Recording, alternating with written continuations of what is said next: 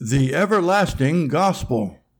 As Christians, we have all heard comments and questions about those in the world that have never heard the gospel, never heard the name Jesus, and never seen a Bible. You know, the indigenous people of Outer Mongolia and Sub-Saharan Africa and Papua New Guinea. We certainly know those people exist, and many others that have populated geographically isolated regions. For discussion purposes, I will call those people the separated, those having never seen or heard any aspect of Christianity.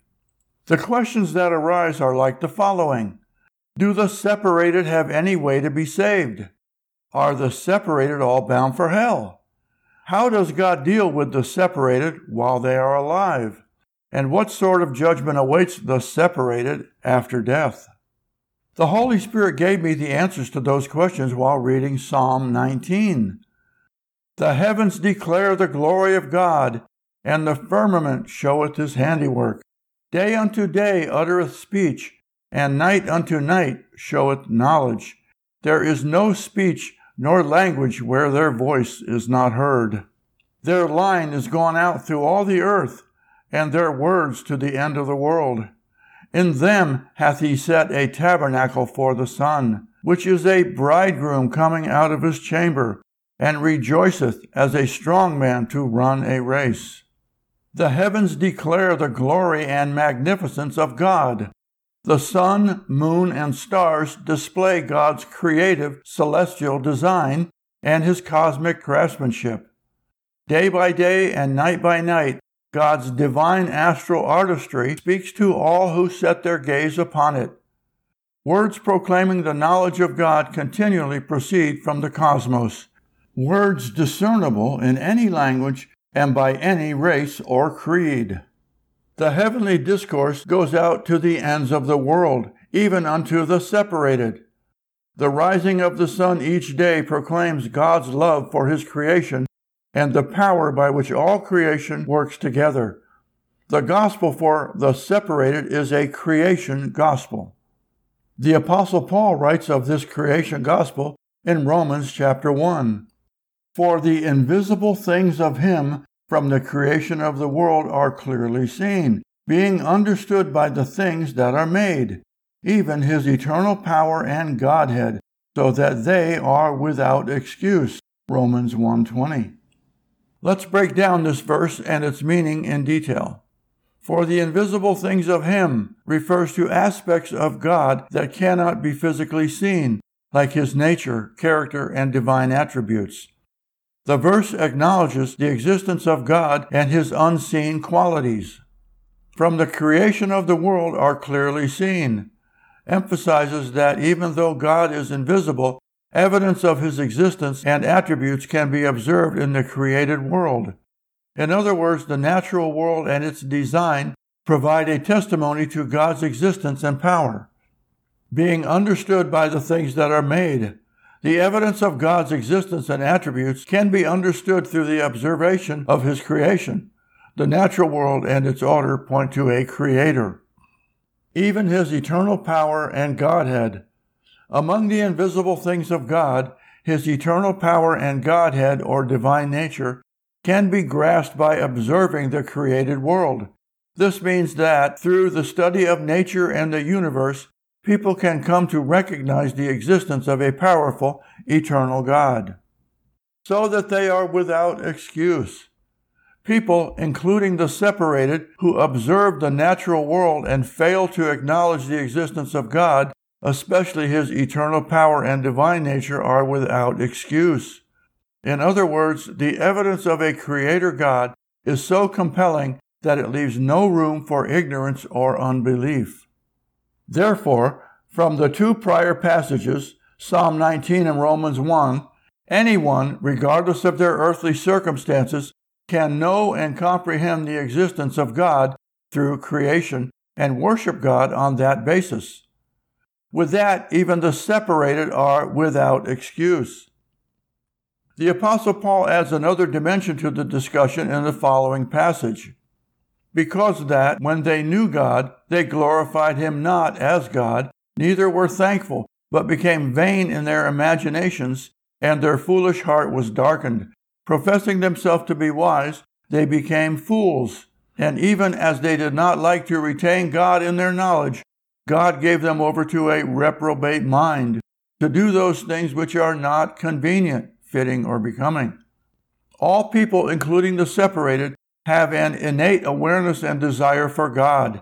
Most suppress this desire with vain imaginations, philosophies, false religions, a host of sins, and basic rebellion against God. They follow Frank Sinatra's famous song, "I Did It My Way." Thus God gives them a reprobate mind, corrupt, perverse, and wicked. That crowd will end up in the lake of fire. So please understand, I am not preaching universalism, as universalism is completely unbiblical. The creation gospel, centered upon God as creator, is found in Revelation chapter 14. And I saw another angel fly in the midst of heaven, having the everlasting gospel, to preach unto them that dwell on the earth, and to every nation, and kindred, and tongue, and people, saying with a loud voice, Fear God, and give glory to him, for the hour of his judgment is come, and worship him that made heaven, and earth, and the sea, and the fountains of water. Revelation 14, 6 and 7. Here we have a creation gospel in the everlasting gospel being preached to all humanity just prior to the second coming of Jesus Christ at the end of the 7-year tribulation. With that proclamation, all mankind will be without excuse, as Paul declared in Romans 1:20. Notice that this gospel is an everlasting gospel. It has always been available to the separated throughout the history of mankind. But once a person has heard the gospel of grace, in that salvation is through Jesus Christ's redemptive death on the cross for the remission of sin, they must respond to Jesus Christ. The everlasting gospel cannot save them. A person cannot reject Jesus Christ as Savior, then say they believe in God as the Creator and be saved.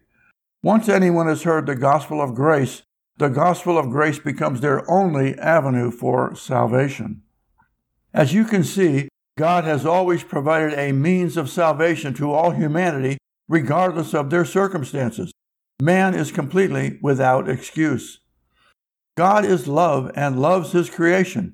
He has always provided an avenue of salvation for those that would seek him.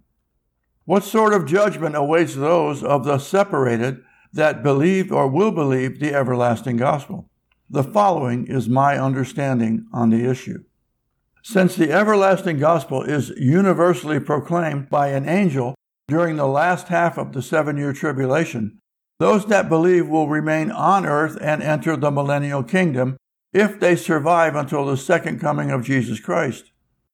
Those of the separated that believed throughout history and died will be resurrected at the first resurrection, the resurrection of the just, Revelation chapter 20. Their destiny is also the millennial kingdom, as the everlasting gospel pertains to creation, not heavenly places. I do not believe that any everlasting gospel believers among the separated will go up in the rapture, as the rapture is specific for the church, the body of Christ. One must believe in the atoning death, burial, and resurrection of Jesus Christ to participate in the rapture, and that would disqualify all everlasting gospel believers that have lived and died during the dispensation of grace. They will participate in the first resurrection, as previously stated. God is a fair and righteous judge. He will judge all mankind based on their response to whatever gospel information each person received and had the opportunity to understand and believe. I do not believe God will hold people accountable for something they never had the opportunity to hear and know. Romans 10:17. So then faith cometh by hearing, and hearing by the word of God. The word of God for the separated is the language spoken by the heavens in Psalm 19. We in the church have the gospel of grace. The Jews had the law of Moses, and the separated throughout the ages have the everlasting gospel. 1 Timothy 2 verse 4, who will have all men to be saved and to come unto the knowledge of the truth. How could all men be saved unless God made a gospel available to all men, all mankind, for all ages? The everlasting gospel has, from creation, been available to all mankind, regardless of one's circumstances. If that were not so, then the separated would have an excuse when they stand before God on Judgment Day. But as the apostle wrote, they are without excuse, Romans 1:20. For that verse to be true, there must always be a way of salvation open to mankind. Praise the Lord for his eternal love for his creation, desiring that none should perish, but that all be saved. Hallelujah. Well, thank you for joining me today in this short video, and I hope this explains what happens and what's available to those that have never heard the gospel, never heard the name of Jesus, never seen a Bible, never been taught anything about Christianity. God bless, and may the Lord continue to richly bless each and every one of you.